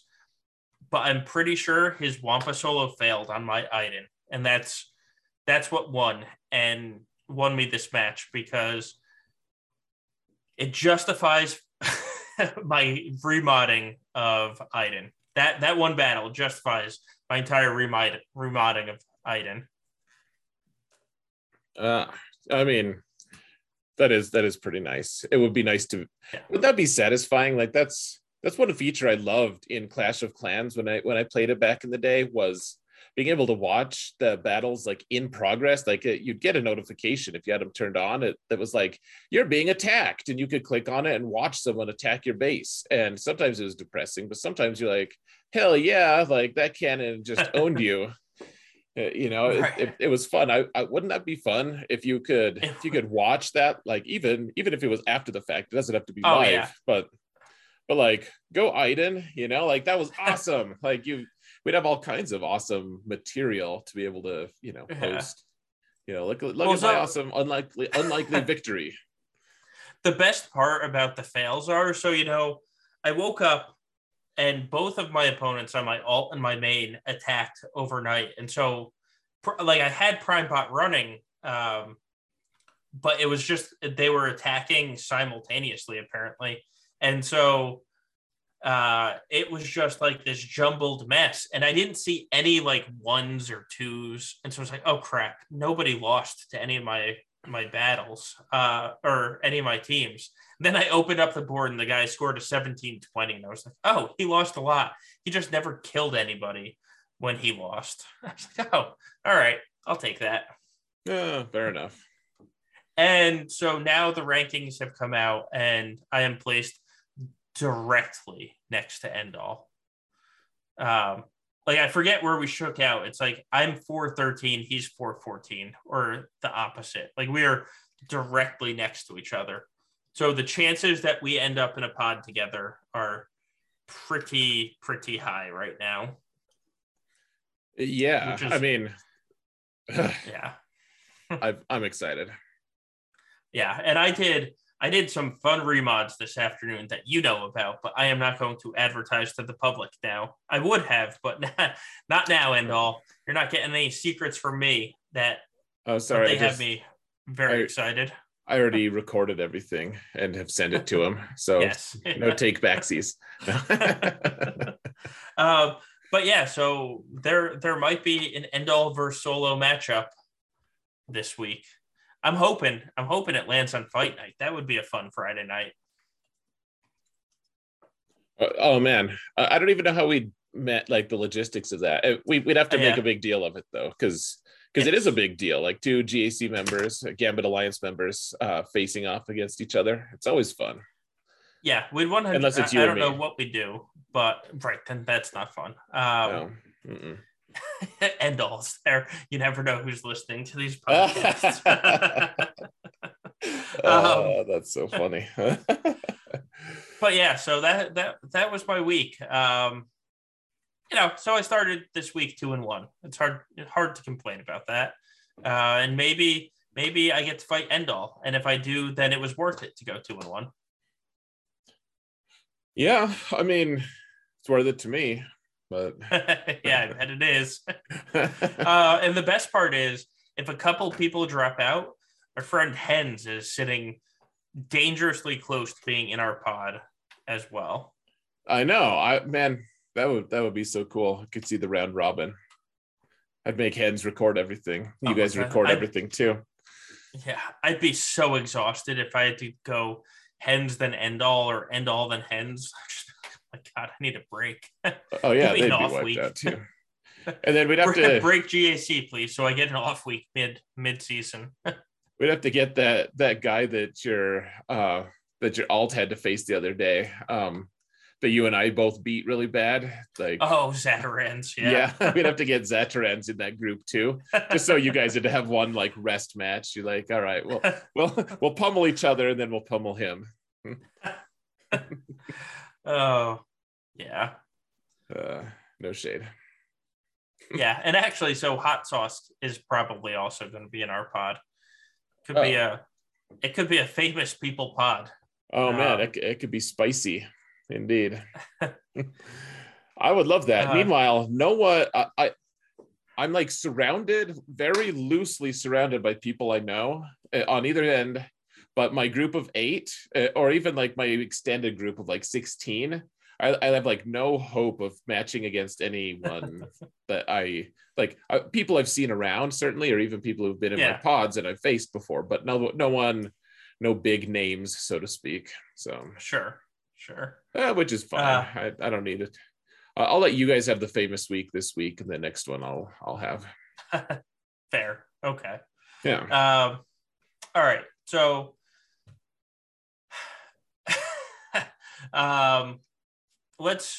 God, we have to burn through some podcast questions. We've been going for a while tonight.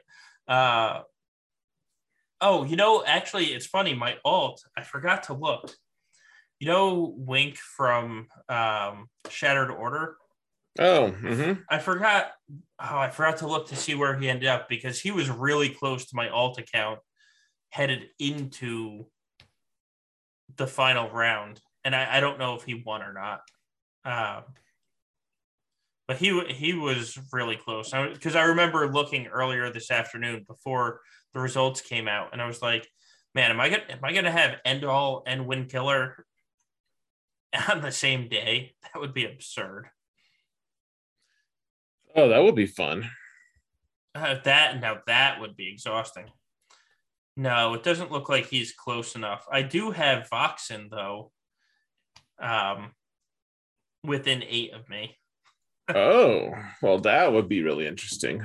And I have Ando's very favorite Red Machine player ever, 1 spot away from me on my vault as well. Ando will love you forever if you beat that guy. Yes. All right. With that said, let's get into podcast questions. All right. Which feature film do you think would have the best Swugga team using only characters from that film? And it doesn't matter with GLs, without GLs. Which film would be the best one? Let's see. It seems to me like it would have to be one of the final 2, maybe. Like this is from Star Wars. I'm assuming it's not just like some weird open-ended like Lethal Weapon or some weird shit or stuff. But yeah, I mean, you'd have to pick something with Galactic Legends in it. I don't know. That's a weird question. What do you think? Attack of the Clones, because you'd have Jedi Master Kenobi, you'd have Galactic Republic Jedi. They all die in film, but they're at least like Cam is shown. So you'd have Jedi Master Kenobi, you'd have Mace, you'd have Cam. Oh no, you probably so Jedi Master Kenobi's from episode 3, actually. Actually, episode 3 you'd get Lord Vader and that's what I meant. I meant Revenge of the Sith. Sorry. I said Attack of the Clones, but I meant Revenge. But you're right. You're right. I'll have to switch to that. So just copy you. But, well, I mean, you get the 2 best GLs. You get the 2 best GLs plus a bunch of like super relevant squads. Absolutely. And I guess you could make the argument that you still get General Skywalker as well. Right. Yeah. You could also do Sith Eternal with the final one because he has all of the Sith, but well, and Rey, I guess, gets all to be all the Jedi. So yes. So episode 9. There you go. Yeah, but all right. I mean, who would you rather have, Rey and Sith Eternal, or Kenobi and Lord Vader? I mean, it's not even a question. It would be Revenge, no question. 1000%. All right. You would get Grievous too, but that's true. All right. So, how do you plan on dividing up your bounty hunters for 3v3? I'm going to answer this quick and say I haven't thought about it for even half of a second. I've thought about it for half of a second, but nope. Until they announce 3v3 on the horizon, I am not thinking of 3v3. Oh, it's too much of a mind stretch. It really is. Like, so I've seen a few people put out videos recently. They're like the best 3v3 teams, and I'm like, I look at some of the teams. So okay. So that there's some people who just legitimately love 3v3, and like we have incentive to create a 3v3 roster right now because then we get rid of the stupid glowy dot on the defense thing. So you know that's led some people to create 3v3 rosters, and you know like Van Seal did his on like you should watch his stream, in fact, because he's the bounty hunter king, but I mean, he was just doing it on stream. He was distracted. Like, he probably didn't put an enormous amount of thought into it. And, you know, I've seen a few other content creators. I'm like, well, I don't know how much value that really truly holds. Because right now I'm so focused on 5v5 and trying to just survive in this madness that is the current meta of just like all the speed on all the characters and all of the counters and the counter counters and the counter to the counter count. Like it's just like this morass of just the madness. It's the multiverse of madness. Yeah. And I'm like, I don't have the time to think of like what teams might my bounty hunters face. What teams might my bounty hunters punch up against? Like, can I create a bounty hunter team that can one shot a Star Killer team that they rework the rules for so Star Killer works? Right. I'm just, my problem is there's 5 more marquees, or 4 more marquees coming out. Like by the time 3v3 comes around, the teams might change completely. So I'm not taking time to think about it. Grief and Mando will be paired together. That I can probably assure you. Yeah, but not for sure, because you never know. Right. Well, you got to think like maybe Grief with Fennec, and then Fennec needs like Bosk instead of Mando, and then it's like, I guess Mando can go with Zam, I guess, but okay. So, and that's the other. Zam is going to be like her Omicron's going to be different because she's going to be getting fewer stats. Speed. Yeah, she gets less speed, so she hands out less speed. It's. And other than handing out speed, she really doesn't do anything. So maybe it's just going to be Fennec and Zam. Right. So now we need to create a team that's a trap for Wampa. Because Wampa is going to be completely overpowered in 3v3. Yeah. So I don't know. I look forward to 3v3. It's too much. It's too much to actually think of it on like a really high level of like, oh yeah, this will be so versatile against all this stuff, because I don't even know what stuff might be out there. Oh my God, it's completely different. Completely different. Yeah. EP Mara, what do they do? Do they sit on defense because they're super fast? Right. I just don't know. So thank you for the question. Thank you for the question that we ended up not answering. Yep. So with next one, with all the new ships released recently, do you think we'll ever see ship Zetas and Omicrons? I mean, have we seen ship Zetas yet? No. So a big old maybe. I think there is a legitimate chance. I don't think it's coming soon. I would not be shocked if tomorrow they announce the ship Omicron. Yeah, I feel like they need to flesh out ships more, but you're right. If they don't give us some kind of ship ability material that's new, I guess I would be surprised. So I don't think we're going to get both, like Zetas and Omicrons. I think, and honestly, it might not even be Omicrons. It might be called something else. Right. It could be something called completely different. I do think we're going to get something. Who knows what it actually is, though. Name them Bomacrons. Oh man. All right. How do you use a non-ultimate Supreme Leader Kylo in GAC? You spend on all the refreshes. You don't have to. What do you think? I forget what I did. I think I essentially just lived the make it their problem, stick it on defense, and beat it. Like that was, because he's still going to steal banners and depending on what you use. So yeah, he was never in the conversation of like, oh, should I apply the unique or the ultimate? Like we've been talking about how there's been a couple different GLs that people are like, oh, you don't need the ultimate for that. In fact, they're better. Yeah. Like Rey's better without the ultimate, which is false. But there are some small circumstances where she is actually better, like against like in 3v3 she was. Well, against General Skywalker trying to yeah, trying to counter her in fives right now, she would be better. But yeah.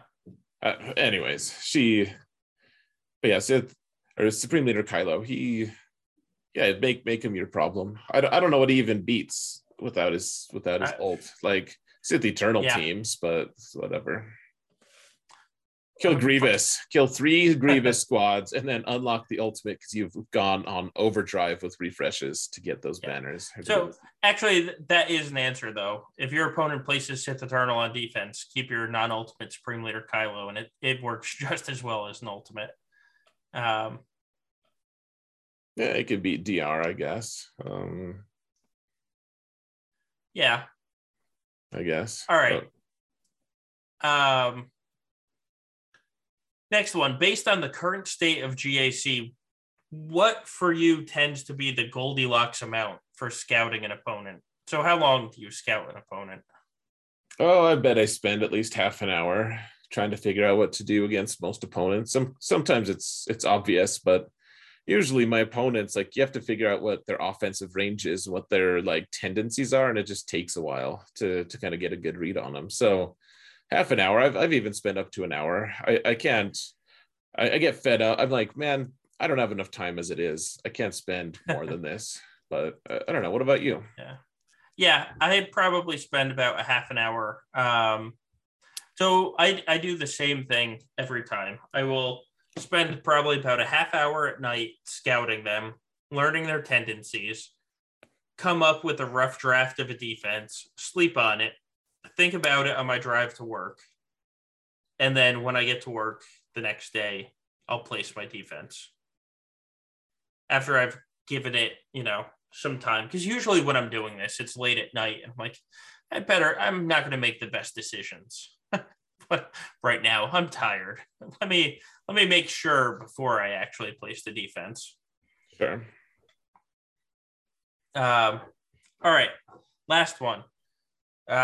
Seems a couple of people way at the top of the leaderboard took this week off. Is GAC burnout a thing? I'll let you answer for now. I mean, I have an answer, yes, obviously, but my answer is 100% yes. It really is. When they put crystals there, I mean, the changes are a good thing. To be clear, the changes are a good thing. But if you want to be competitive, it's a lot more work now. And when you're placing a lot more work, like, my God, this past week, we had light side territory battles. We had Conquest. We have GAC. It's a lot of freaking work. So GAC burnout is a very real thing. And I have no problem with people just taking a week off, do what you need for you to enjoy the game. I know a lot of people in various guilds or alliance that just say, I'm going to join this week. I'm not going to do a single attack. Or no, that's all. They attack for their 10 banners because you have to attack at least once. Yep. And then they just basically take the week off. And if that's what it takes for them to enjoy the game or keep enjoying the game, yep, go right ahead. I feel like the guys at the top, when you're in the first 10 spots, it's kind of weird to join and not do any attacks. So they just didn't join, which I'm fine with. God, this week sucked time-wise in the game. Like, do what you have to. And a couple of those guys are TW officers, which TW was running before territory battle, obviously, but during GAC. So, like, my God, take the time you need. Yeah, I don't blame the guys taking that time off at all. If you want to take some time off, obviously you're going to get fewer resources in game, though none of those guys at the very top of the leaderboards needed extra resources from the game itself, really. I mean, right. they have huge, awesome accounts. And, anyways, I think especially if I were to take a week off, it would have been this last, like, hell week at, like, the the week that starts with Conquest, I would just take that week off of GAC. I don't choose to, really, not yet at least, but that's the week I would choose. Like, because as you said, there's too much, man. It's so just so crazy. Like, couldn't they arrange it so that we could have GAC off week be during Lightside territory battles and Conquest, please?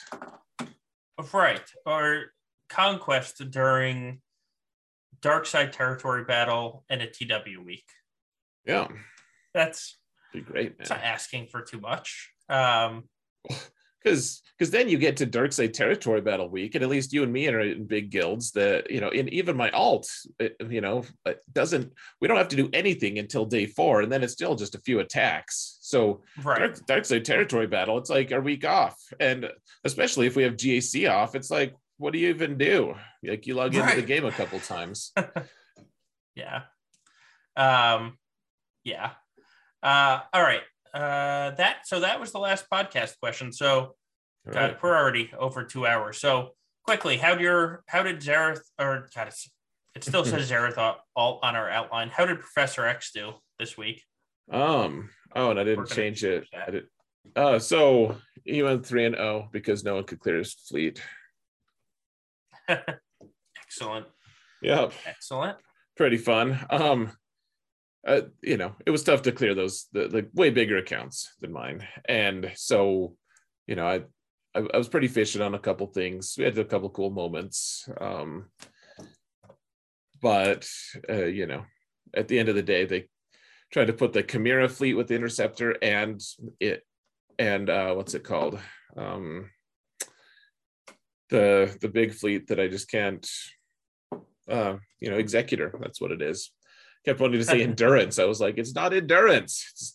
It's not. Endurance is not a good fleet. But yeah, I placed those and they couldn't get through them, and that was it. That was that 3-0 for Professor X. If I have another week like that, I'll get into Kyber 1. But I do have Jedi Master Kenobi unlocked. He's Relic 5 right now, and I have a Gear 8 Maul as well with 3 Zetas. Yeah, he has almost more Zetas than he has gear levels. So nice. So stupid, man. But yeah, so this week Maul won't be relevant, but yeah, it's exciting times for that account. What about you, Solo? How did Liam do? He went 3-0, and probably the most notable match this week was I hit the championship. So both the first 2 matches, I went up against people with bigger rosters than me, including Star Killer, and I was able to clear them. And then the third match, the guy set 2 GLs on defense. So it's not that he completely cheesed the board. In fact, he set 2 GLs in the back, trying to trap me in the front. The little jerk. A-hole. But then, God, I hit him for above the soft max. I hit him for 1851. And here's the scary part. He attacked. He lost a battle to me and still scored 1822. And my top defense team this week on Liam was Geos in the back. Geos with 3 G12 members and only 2 with relics. And they got 2 holds this week in the first and the third match. I have no clue how. Like, I want to see the GAC history, because how these Geos won me 2 rounds is just astounding to me. It's pretty fun. It is. Like, I don't get it. So with that said, how was Prevail Man this week? What a stupid account, man. It's like the Twilight Zone. It's like I know you guys all play GAC, and it's like I play GAC, but it's like the knockoff version with like weird like font and stuff. You know, it's like you find it's some sketchy, you know, like you know, like not quite black market place, but but like all the accounts I'm facing are like Sometimes they have a Galactic Legend, sometimes not. Sometimes they just auto mod everything, but they always have like 3 million more GP than me. And so I'm just like putting these rosters out of their misery, just like left and right. And every once in a while, one of them will just like step harder on me than I can handle, and I'll plummet to my death. Uh, but for the most part, like this week I went 3-0 against everyone was at least 2 million GP more, and sometimes 3. And it was like, okay, like so you have a fully Relic 7 Darth Revan team. You've got it looks really scary, but your Darth Revan is the fastest on the team at 250 speed. It's like, okay, so I mean, I guess I have to multi-shot it anyways because I don't have the team that, like, I can't stand up to those relics. But at the same time, it's like I'll just use my Gidme team to snipe out one of your, like snipe out Basti and one of your other characters, and we'll be on our way. It's just very strange. So 3-0, and I'm in Erodium too, which is I can't get into Kuiper. I can't do that to myself. There's just no way. Oh man, that roster in Kuiper would just be absurd. It's already absurd in Erodium. Yeah. Like I'm already played. Like I've coined this really like this bravado like name for my defense. It's called the double Revan defense, and what it is I put garbage surrounding Jedi Revan up top. I put garbage surrounding Darth Revan on the bottom. Like, so I have a good Darth Revan team and 2 bad teams. And then a good Jedi Revan team and 2 bad teams. And then in the back zone, I have 3 bad teams. And then I keep everything for offense. And hopefully they fail on either ships or one of the Revans, because those are my only hopes. And it works. It worked this week. Nice. The double Revan defense. Totally held. It's a bastion of truth. Oh man. So successful week for Prevail Man. We'll see how that goes, but it's nice to get some crystals. Oh good lord, no joke. I mean, you have one bad week and you're like, I'm hurting for crystals right now. Really hurting. Right. Prime's like, if only they would scout me, but they would have no hope of figuring out that I placed the double Revan defense, because I just invented that this week. Oh, next week. Watch out. Never saw it coming. Yep. All right. All right. So that's how we did.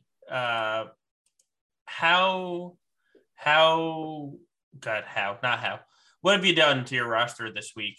What improvements have you made in prep for this upcoming week? Well, I got annoyed that my farm boy Luke kept dying, so he's randomly gear 12 now. Okay.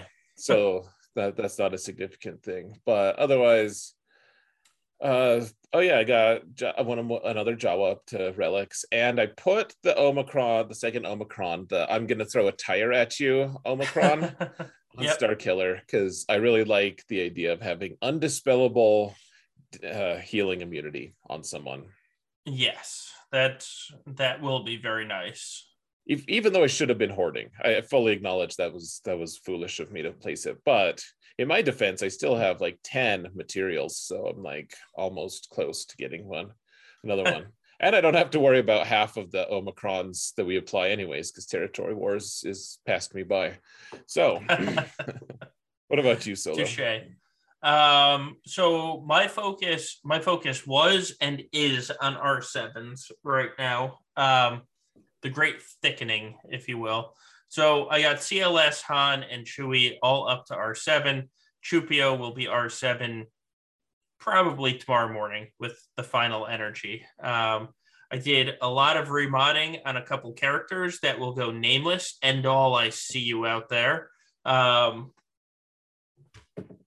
that's basically it. My alt is excited because I got Grief finally to G13, and now my bounty hunters are actually timed right.